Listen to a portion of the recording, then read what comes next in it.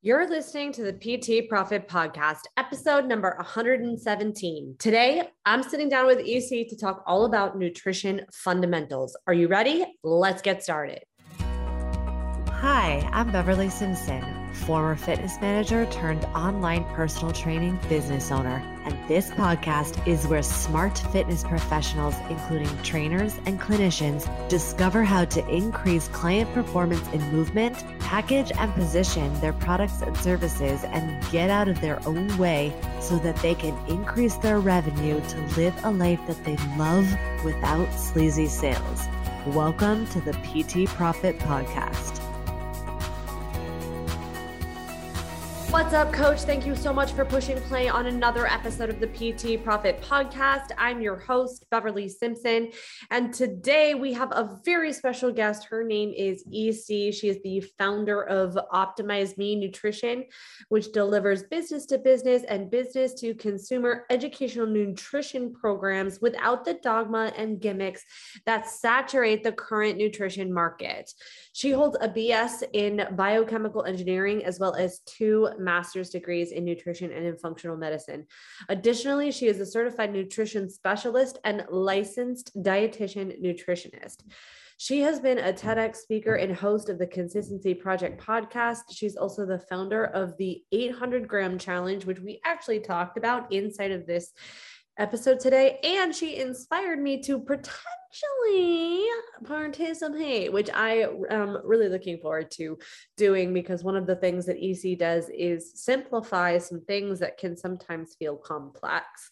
We dive into the simplicity of nutrition basics and fundamentals, which basically the 800-gram challenge, which she goes in depth to talk about, is how we just eat 800 grams of fruits and vegetables every day without any diet eliminations, and it can be simple, sustainable, and effective.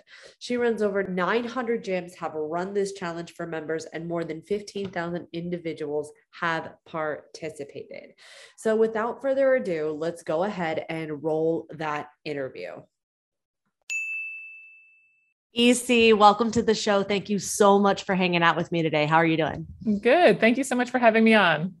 Oh, it's going to be such a good conversation. We have so many things to talk about. So for those of you, my listeners, who have not heard of you or met you, I'd love for you to just dive in a little bit about who you are, who you serve, and how you got there. Yeah.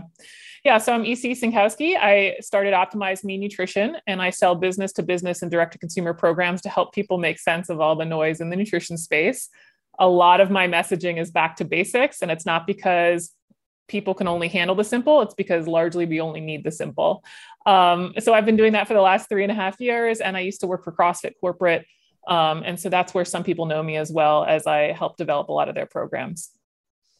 Ooh, okay. So can you go a little bit deeper into what you mean about most people just need the simple? Because I feel like as human beings, we love to complicate everything.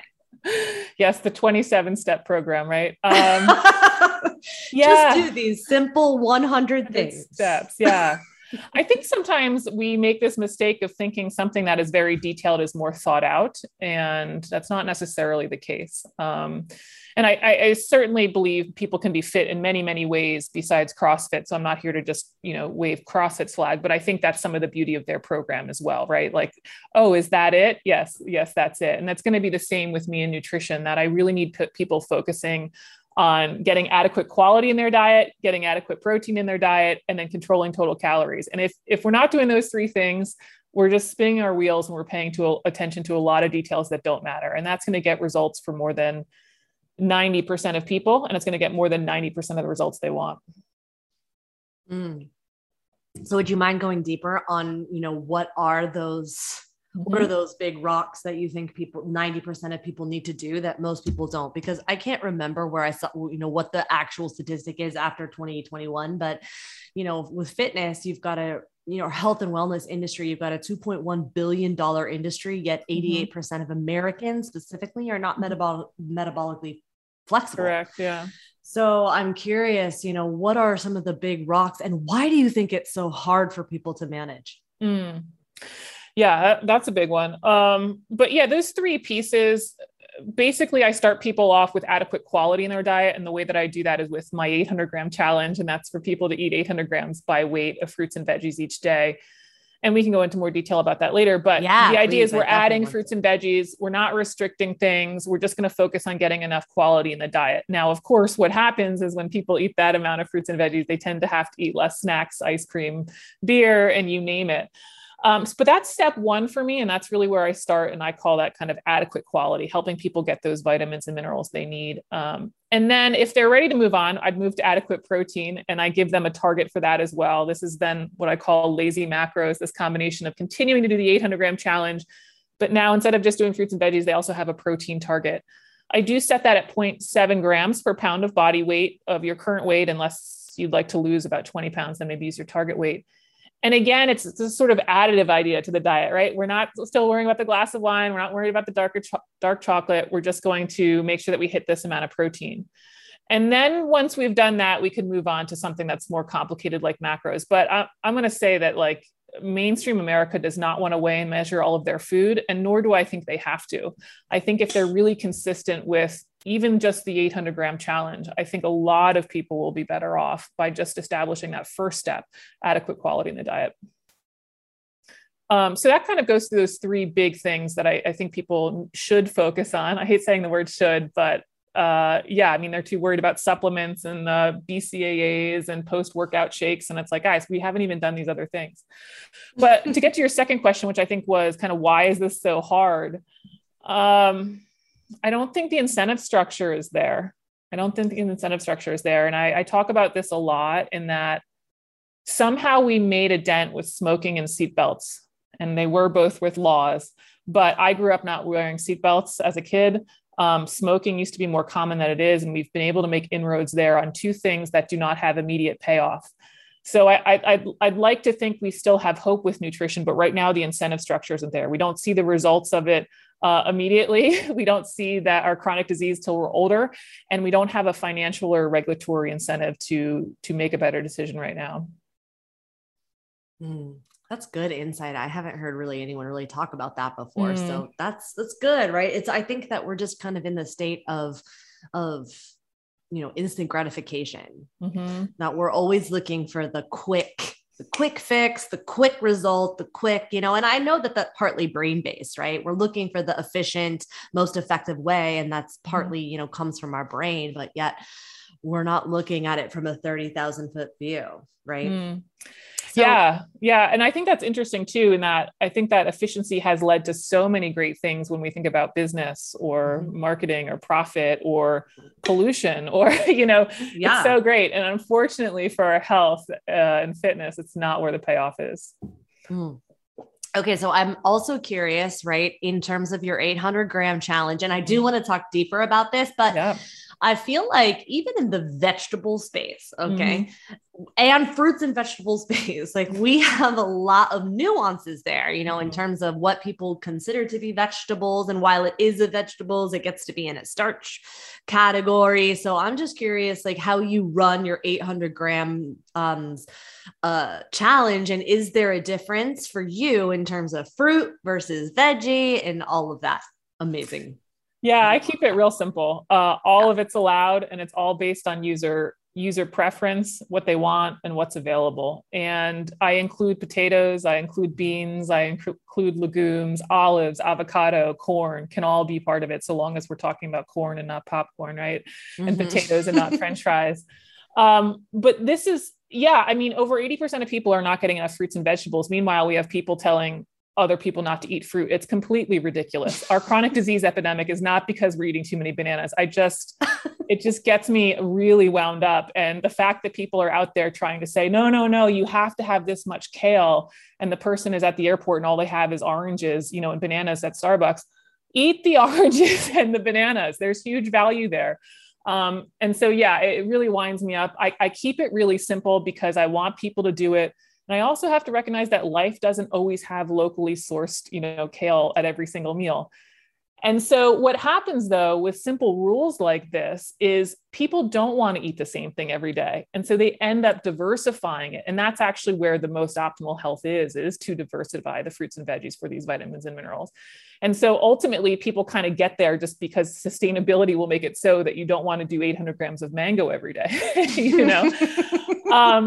And to be honest, a lot of Americans would be better off with 800 grams of mango from where they are, right? Like that's not ideal, but if it's better, you know, if they're doing soda, I mean, I'm going to take the mango any day of the week. So all fruits and veggies are allowed on the 800 gram challenge. A lot of times those words are just culinary or botanical descriptions. They don't mean that they're actually better or worse for you when we look nutrient by nutrient.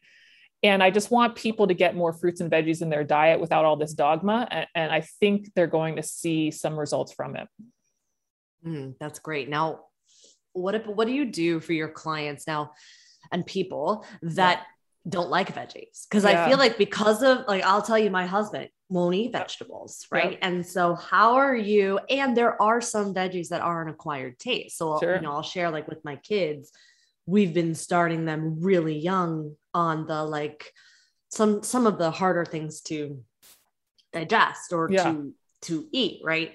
So I'm curious, what do you do for your clients that don't have a real adverse reaction to eating veggies? Yeah. I don't make them eat veggies. You know, it's what do you want to eat? And you tell me. And it's like, if we can't find any fruit or corn or olives or avocado or potatoes or yams that they don't like, I mean, okay, we do have some problems, but I also don't buy that. Like, you don't like strawberries? Like, come on. like, come on. So I think there's lots of other options. And as they reduce the sugar elsewhere in their diet, vegetables will become more palatable. And I also will start with veggies with some more roasted options. It's really hard not to like roasted mushrooms or roasted peppers or something like that. But even if they start off with plantains and yams and fruit, they are going to be better off than all of their other processed food choices. So again, I don't worry about, okay, you're not getting enough greens today. No. we have so many other options to start with before that. Okay. So now I'm also curious, you know, your thoughts, because there are some things, you know, even especially with the vegetables and fruits, you've got FODMAP stuff. So can you tell us a little bit about, you know, first of all, for those of you who don't know what FODMAP is, what that is, how to know if that's a real thing or if it's just, you know, one of those complicated things that clients like to be like, oh, but my gut is Yeah. FODMAP, fermentable oligo, di, monosaccharides, and polyols, short chain carbohydrates naturally occurring that don't get digested very well. And so when we don't digest things very well, they stay in our GI tract and we tend to pull water into the GI tract. And so we can have some bloating and of course, some GI distress out the back door. That's a real thing. People can have that for sure.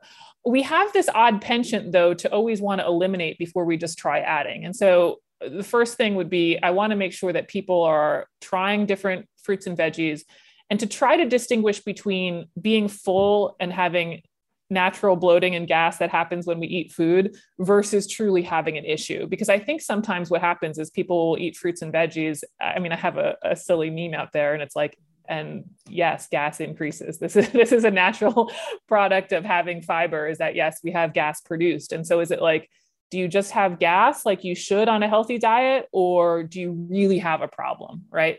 But yeah, there are FODMAPs. Some people are going to be more sensitive to them. Sometimes it's just a matter of quantity. Like if you do this huge amount of mango, yeah, we could have more of an issue, or a huge amount of bell pepper.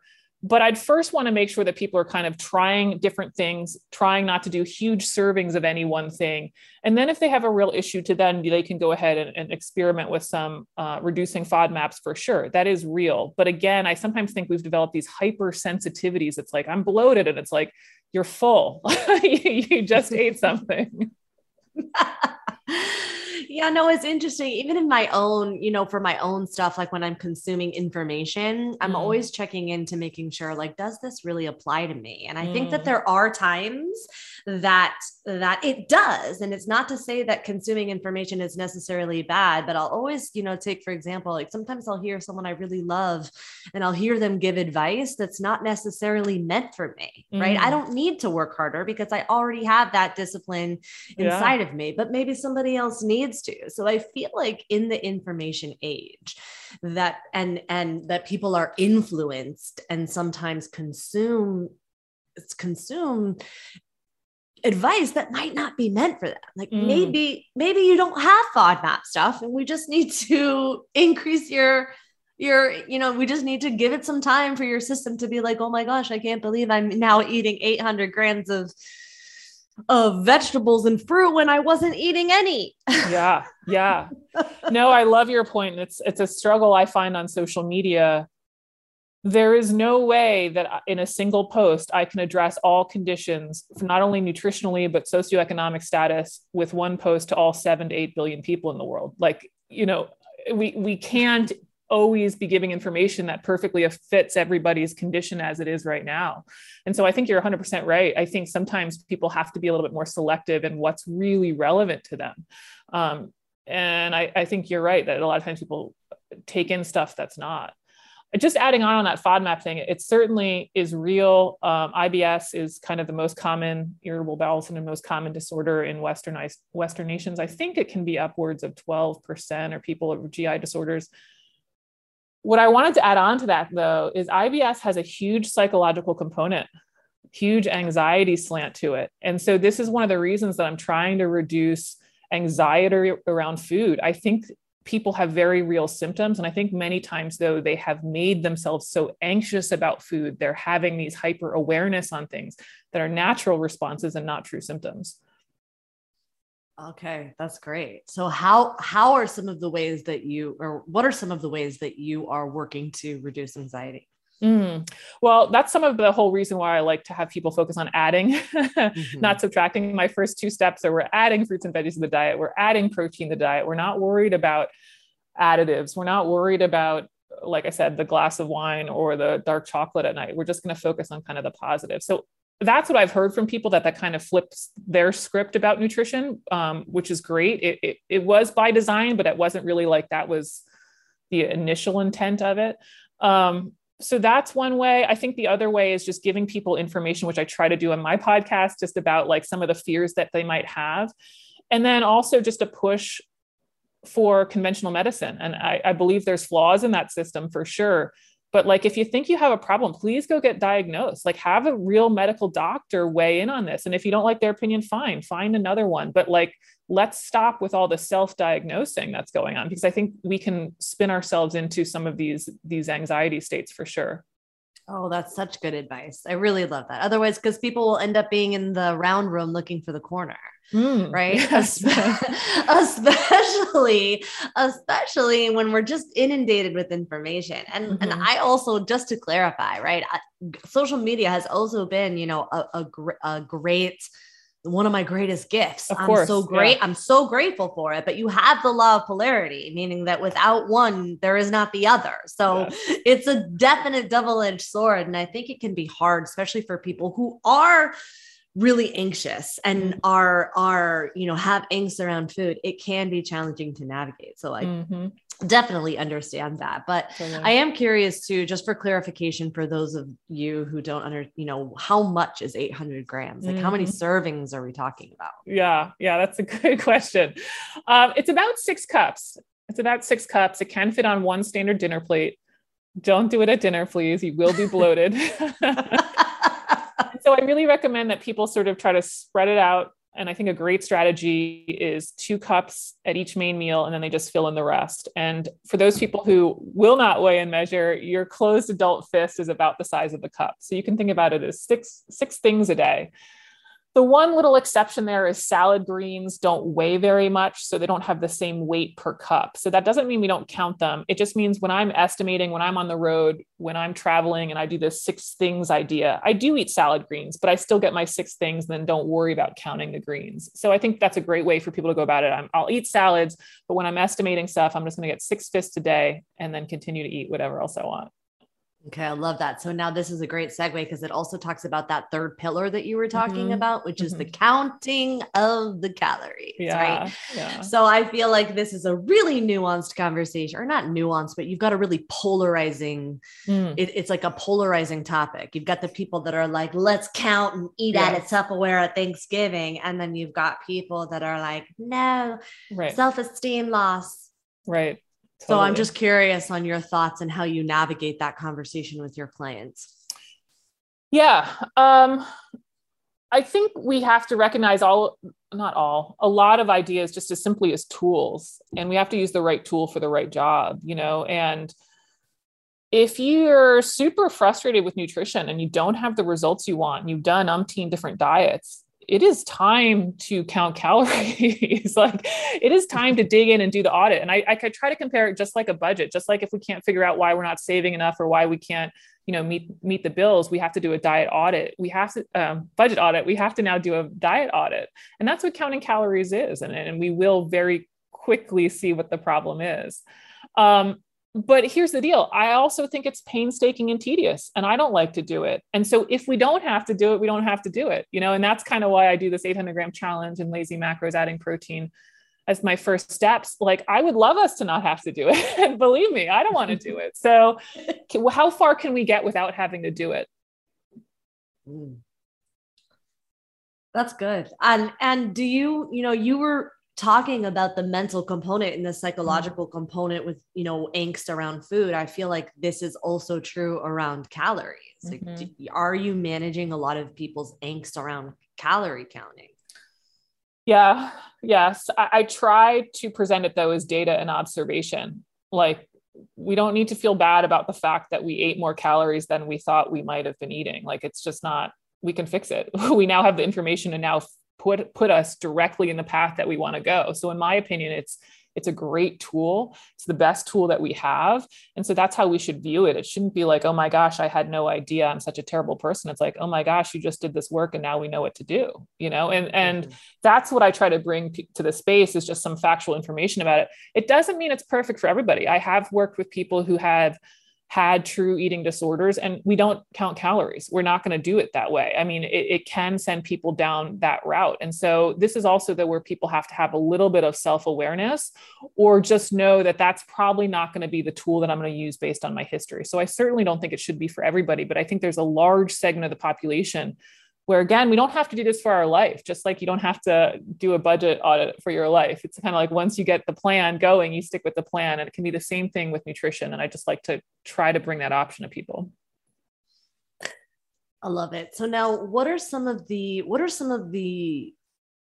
I guess, common misconceptions that people come to you, or some of the patterns that you see with people when they're coming to you, like some of the things that they've been doing? Like, you'll see on the internet, don't, eat more than 1,200 calories. I'm curious, are your people, like, when they do this diet audit, how often are they really only eating 1,200 calories? Or think, like, what are some of the big realizations and ahas that they have when they come to you?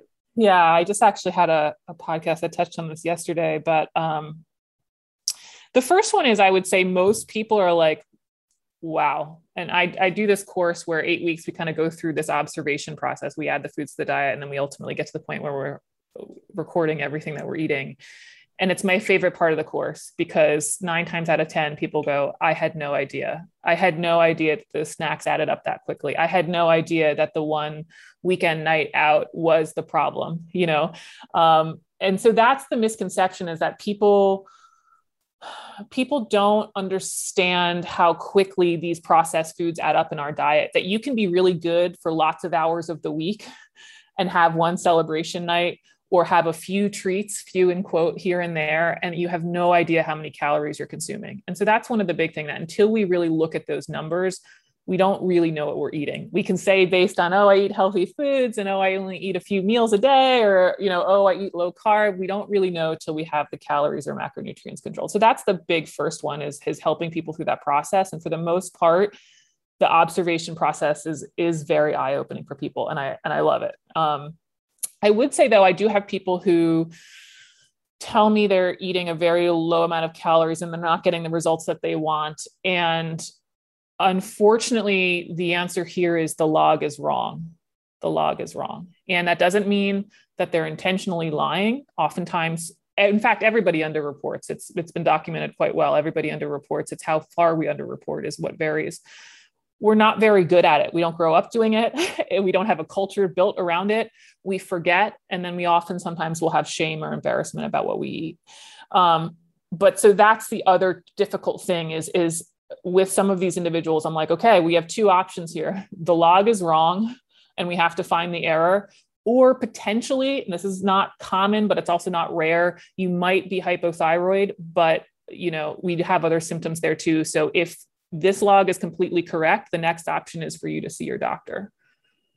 Okay. But so most of the time it's underreporting.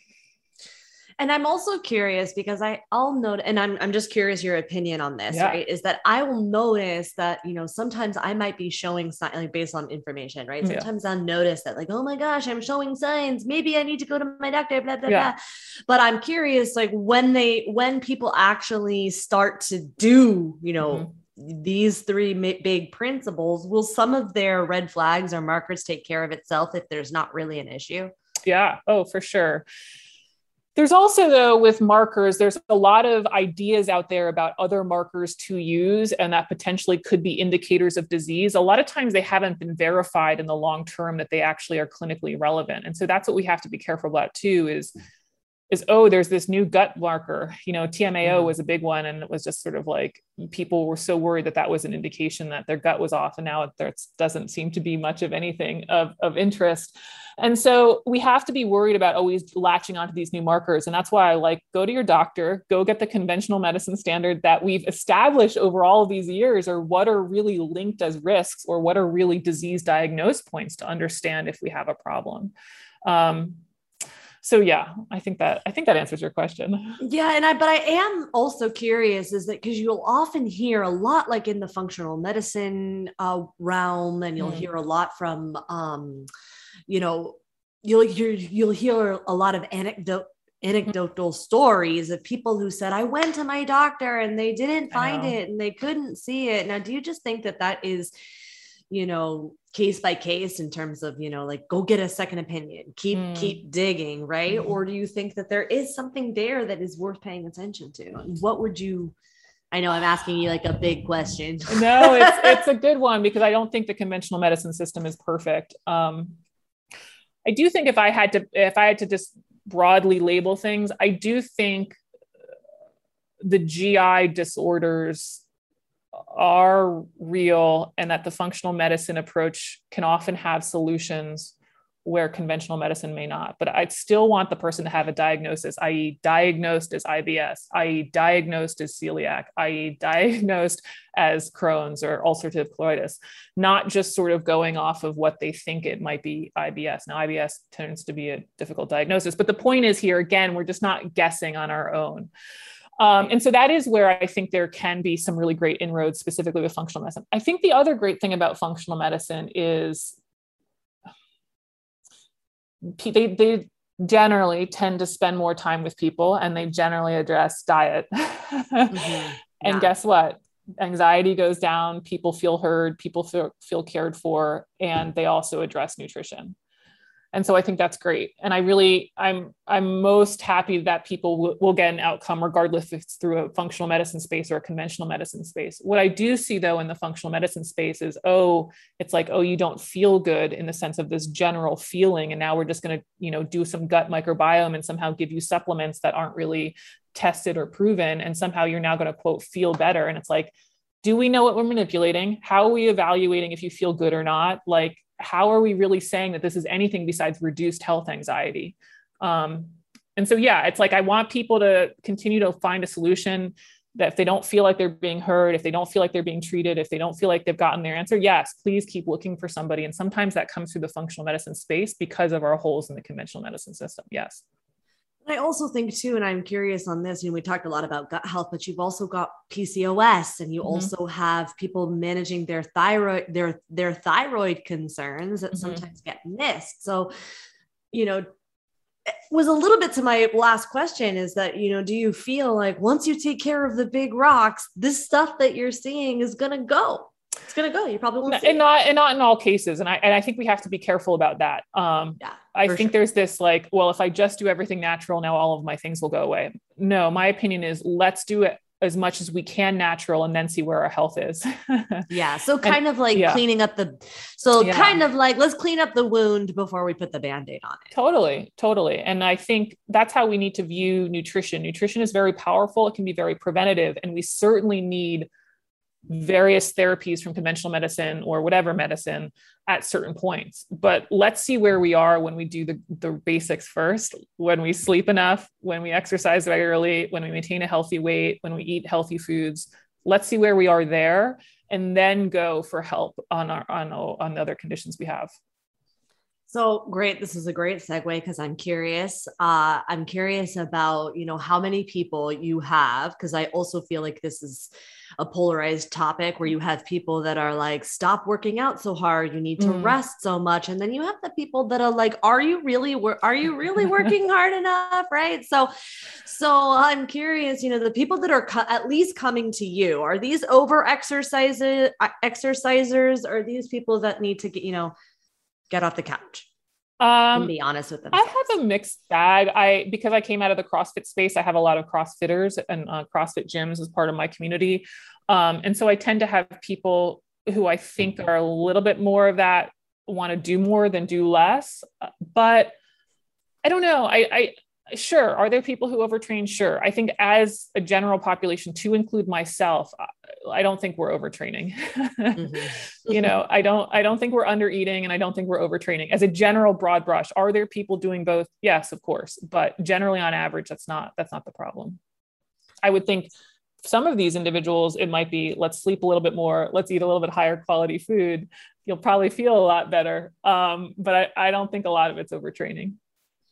So, how a lot of people, like when they're tracking, right, they'll, if you'll start to look at some of those conventional apps that are out there, like, my gosh, I was going to say MySpace, but it's not MyFitnessPal. Yeah. Right. They kind of start to teach people that, I can just out train my diet, right? Because they'll give you, I can out train my diet because they'll give you some caloric leeway when you work out hard. Yeah. Right.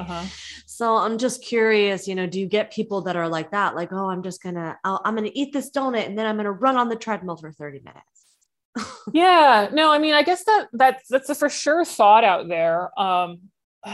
I don't love that. I try to dispel that transactional relationship about exercise. The truth is, though, exercise does give us more leeway in our diets. And that's actually one of the things I speak to specifically about to women. And it's not that men aren't relevant here. It's just that on average, women tend to lift less weight and build lean mass. And that's one of the best strategies we have to keep our metabolism up and to be able to allow to have some flexibility in the diet. When you have more muscle mass, you burn more calories, and guess what? You can squeeze in that half a donut that day much easier. And this is why we find top end athletes, they don't eat all broccoli because they need more calories than that. And so it's kind of trying to walk again that line of giving people the information and the utility of like, yeah, exercise can free up your diet. We shouldn't have a transactional relationship about it, but this is one of the ways that we can add some more flexibility than just keeping the diet really tight. So I don't know. I have a good answer to that because it goes both ways, like a lot of things. And exercise also does, which I feel like people miss this, especially when they're newish to exercise, it will make you hungrier. Yeah. Like exactly. You will get hungry. Exactly. Yeah. Yeah, for sure. For sure. So there is some of that as well. And I don't have a good answer, but yeah, I'd love for people to just understand it again as a tool, and not just from a weight loss perspective, but mental clarity and cognitive function and enjoyment. Like pick something that you like to do. It doesn't have to be, something that you hate. And yeah, so that's how I approach it. How often do you usually see your people exercising, or do you even recommend? And I know that you're more in the nutrition side, but sure. Since you have that CrossFit background, I'm just curious, like, do you, are you just wanting people to, even just walk every single day? That's great. I think what I try to recommend is 3 to 5 times a week. But yeah, any movement per day is great. I mean, I have to keep myself on it too. I mean, we can probably die in front of our computer screens, right? And nobody would notice because we're just doing all I'm not going to lie to you. I mean, after this pandemic, 2020 and 2021, like things went really well, that I just think that it's so easy for everyone, including professionals, fitness professionals, to put themselves last. Yeah. Totally. I know for me that I was doing that, and all of a sudden I woke up and I was like, I feel like garbage, and I've worked out maybe 3 times since 2020. Like, this is an issue. Yeah. You have to prioritize yourself. Yeah. So I've actually right in the, you're catching me right in like week 5 of getting it together, because I think sometimes when we don't, even though we know better, we don't always do better. Yeah, for sure. For sure.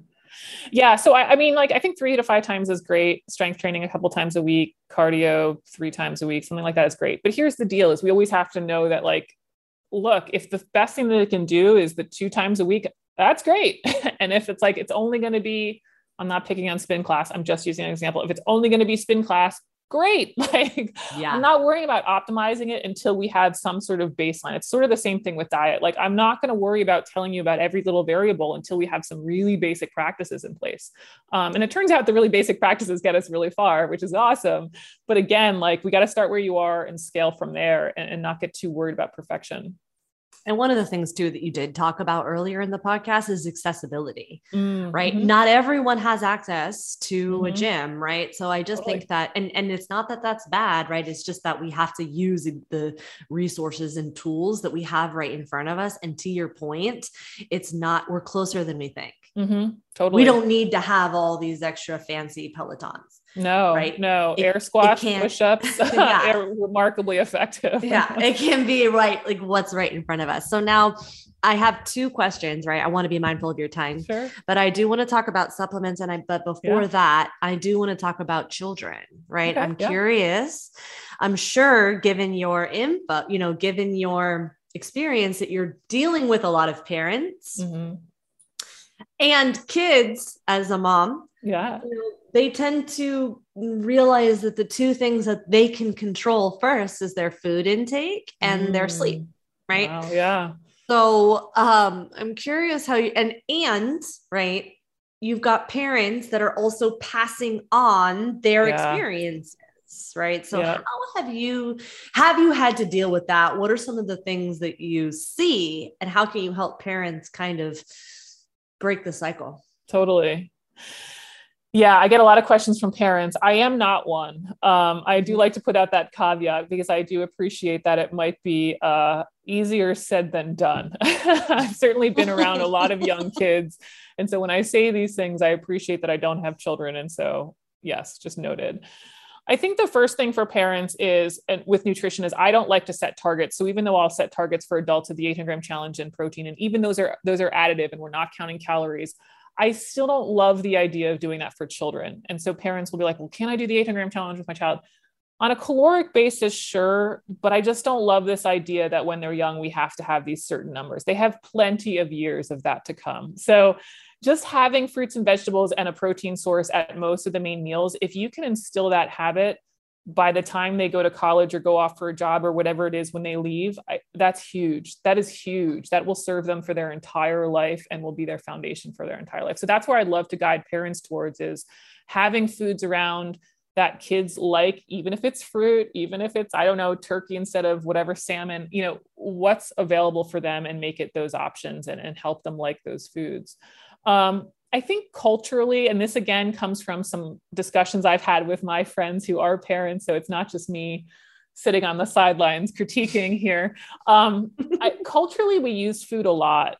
It's very cheap. It can be a distraction. It can be a behavior mechanism.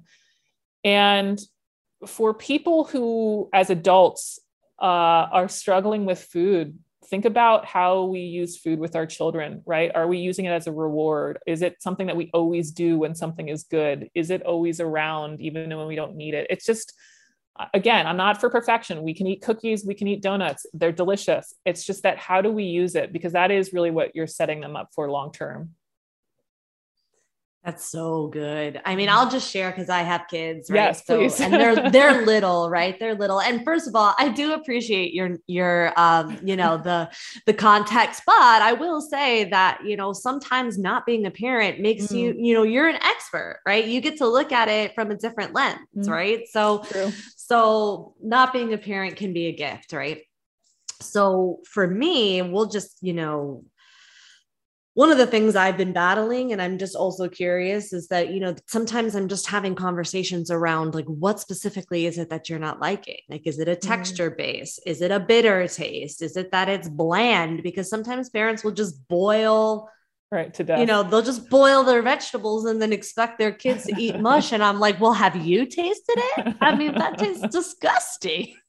Yeah, you're not eating that. So totally. And then to your point, I love that you talk about the fact that we do use it in a social context, right? We're always using food in some, sometimes I feel like people will start to separate themselves from their friends when they're, not doing, when they're like, oh, I'm on a diet, right? And I put that in quotes. So for me, it's just, we're really having conversations about what specifically it is we're not liking, and then making sure that I'm not a short order cook. We're all eating it together. Yeah.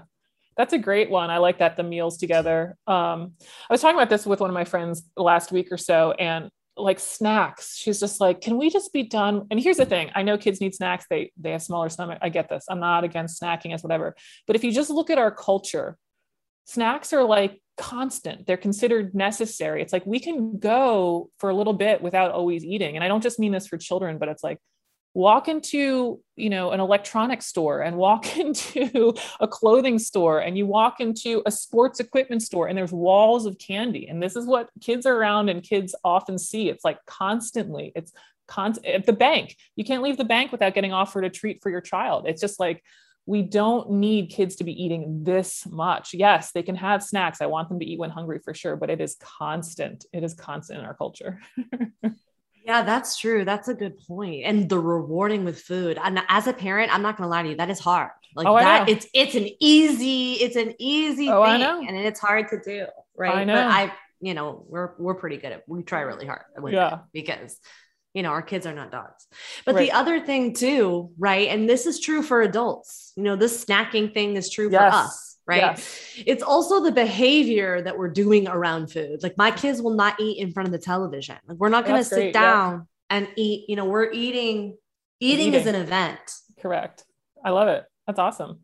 These are some of the simple habits that I think people overlook. It's like, let's talk about insulin and, whether or not our thyroid's off. And it's like, okay, I like to always bring it back to, what did you have for breakfast? Or make sure you don't have the stuff that you binge on at your house. Doesn't mean it's a bad food. Doesn't mean we have to shame it forever. It means I'm not going to buy the chocolate covered pretzels because I can eat the whole jar. Right. And then I love this too. This was actually a rule that my parents had as well. We eat in the kitchen. You don't eat around the house, you eat in the kitchen, and we eat meals as together. So I think those are great, simple practices that really do help.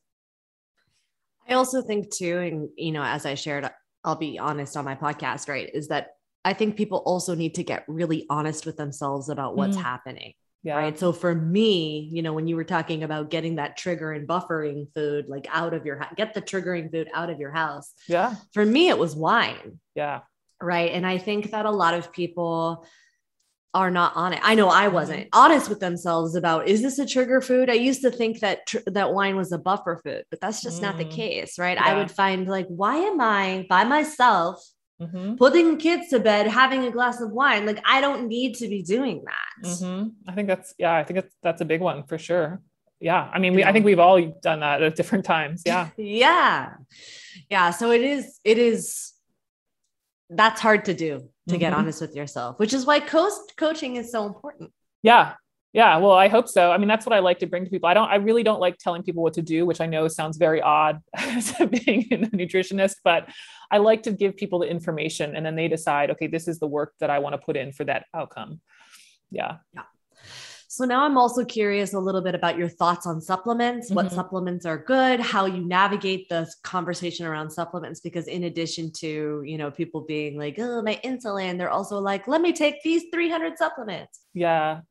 Yeah. I don't recommend supplements. I don't, There's a couple I will put in the worth a shot bucket for performance. Those are creatine and caffeine, because the evidence clearly indicates that it can have a performance effect more often than not. But no, for general health, I don't recommend supplements. I recommend eating a good amount of fruits and veggies, adequate protein, and not eating too much. And then, are there supplements that can be effective specifically in diagnosed cases or when you've been tested at the doctor for a specific deficiency? Of course, but it's just the evidence on them is so low to non-existent that no, I don't recommend them. So including things like prenatal vitamins, vitamin D, magnesium, all those. Would you put that? Agreed. I don't recommend any of them. I think prenatal is a separate category. For example, folic acid. Now, oftentimes, if the diet quality is high enough, we can be getting enough. That would be a case, though, because of pregnancy, that I'd want to err on the just in case side, where the just in case hasn't proved to pay out in terms of death, disease, mortality for regular people. So I do put pregnancy in a different bucket. Any specific condition I would put in a different bucket, but general health, I don't. That includes vitamin D. There's a lot of discussion about what truly is deficient of vitamin D. And I think the levels have been often set too high based on what the research says. Same thing, even with multivitamins, we don't see that it changes cardiovascular disease risk or mortality. So it's like, well, that's what's killing us. So I don't know that I'm going to recommend a supplement. What about omegas, like omega-3s? I agree. I don't recommend fish oils. I recommend eating the right amount of food overall. This is the problem is, we're eating too many omega-6s. We are, but that's because we're eating too many calories overall. I think if we get our total diet quantity and quality in line, the need for omega-3s will also go away. In fact, I don't even think there's a need right now. I just think that it's, we're eating so many omega-6s. Yes, we're eating too many calories in processed food. Yes. Yes, we knew that. So let's eliminate that. Let's not take a supplement. That's amazing. But now what about things like, would you of course, you're going to let people do whatever, but would you recommend someone who's like, I'm on the go, I'm on the, I'm traveling, I'm the airport, like, can they take their green juice with them? They can. I don't think, like, I get that green question a lot, the athletic greens, or I don't know what the brands are. It's fine enough. I mean, it's not hurting you. One of the things that people want, if they don't want weight loss, they often want at least weight control, i.e. they don't want to gain weight. So why are we taking this powder that doesn't fill us up and then we're still going to have to reach for some other food later because we're hungry?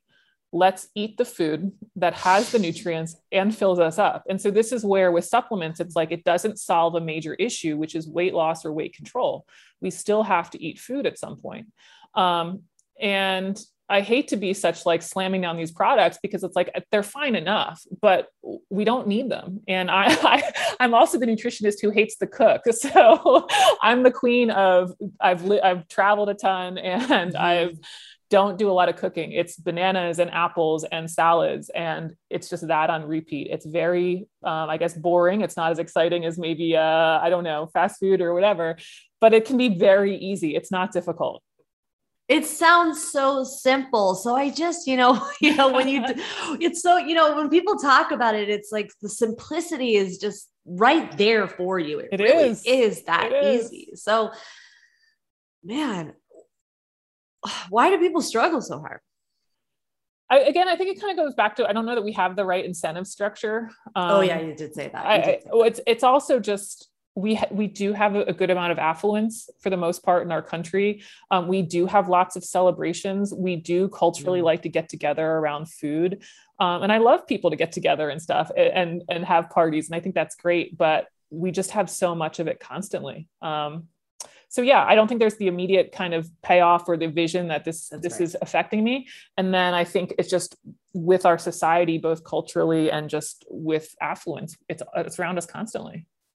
But it is interesting because I was in Sedona in April and I had like really high level food. Like when you can like really get amazing food, you're not going to want or crave the stuff that's not as great. I think that's true. Even not, I'll probably hit the mic there. It's not true being in, I don't think you have to be in the Sedona in the sense that people will say that once they kind of remove some of those trigger foods. And once they get on the fruits and veggies, that they do end up liking it more. And I think that's very true. It's kind of even true with coffee, right? Once people go to black coffee, they often don't go back. They learn the taste of coffee, right? And so I think it can be true with nutrition too, in that even whatever it is, that people will start to like how they feel if they really give it a shot and stick to it. And so that's ultimately what helps them stick with it, is they've done it long enough to see the benefit.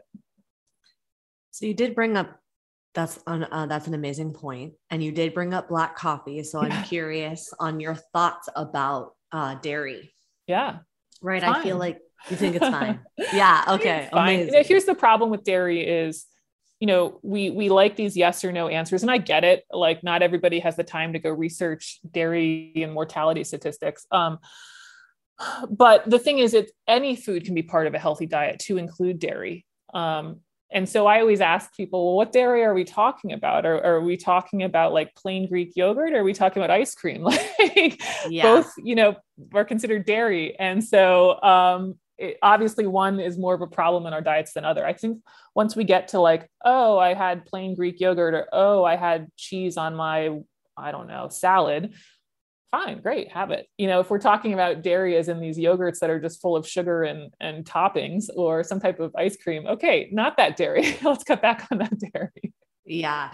I guess I just mean, you see so many people like, I'm putting oat milk in my coffee, and they're like really like pulling dairy away. And I'll just share, the reason why I always ask this is because when my babies were young, they couldn't have dairy. And they couldn't have, they were allergic to the casein, not the lactose. They were allergic to one of the proteins in dairy. Sure. And so I remember as a mom trying to get that protein punch for them, because dairy's got 8 grams in one serving. It does. And there is absolutely nothing. I have searched. There is absolutely nothing else out there that has that same type of protein punch that the kids would drink. I mean, I was literally like boiling chicken, mashing it with water and hoping that they're going to drink it. Right. Yeah. I would much rather give them a glass of milk. Let me tell you. Right. And so I was starting to look at like those macronutrients of the rice milk and the oat milk and I'm like, this is nothing. This is nothing. It's nothing. It's Totally. There's no value in here except for the saturated fat, which you're going to get in like literally anything else you eat. So, why is there this huge push to eat oat milk or drink oat milk when you don't need it? Well, products have to sell. So there's some good marketing campaigns, but you know more about that than I. You're the marketing one. But it is one of the top 8 allergens. Dairy is a top allergen. And this is where we get a little bit lost is there can be things that some people have to avoid that other people can have, right? So just because some people are allergic doesn't mean that everybody's allergic. Just because it is a common allergen doesn't mean it's bad for everybody. And so if you're not allergic, I think it can be part of an overall healthy diet. And I certainly wouldn't want to tell people to have, 12 cups of milk a day, because guess what? They're not going to get all the vitamins and minerals they need. But it can very much be part of a healthy diet. And I don't think people have to exclude it by any means. I have it, I don't know, at least once a day. I put milk in my coffee. Okay. I mean, I like it. Right. And I'll eat Greek yogurt. Oh yeah. Right. So it's like, for me. And it provides, like, here's the other thing, because I went, like, this is the thing, is when I say all these things, a lot of times it's me talking to myself 10 years ago. It's not like I didn't do all of these same things. I eliminated everything. I didn't eat a banana for 3 years. I did not eat dairy for fear of inflammation, blah, blah, blah. But like, me too. That's why I laugh. Me too. That's why I laugh. Exactly. I think there was a whole year I didn't eat bananas and potatoes. Totally. Exactly. And so that's why I'm so strong in how I say it now. It's because I'm mad at my 10-year-old self, not mad, but just sort of like, why did I do all this silliness? And I think one of the things that we forget about with dairy, and this is true for me about protein powders, and that if you consider that like a supplement, I do in the sense of it is, but I don't think it is like vitamin D. I'm fine with people using it for the sake of sustainability. And this is how I feel a lot about dairy is like, okay, let's stop arguing about all of the nutrient value or not.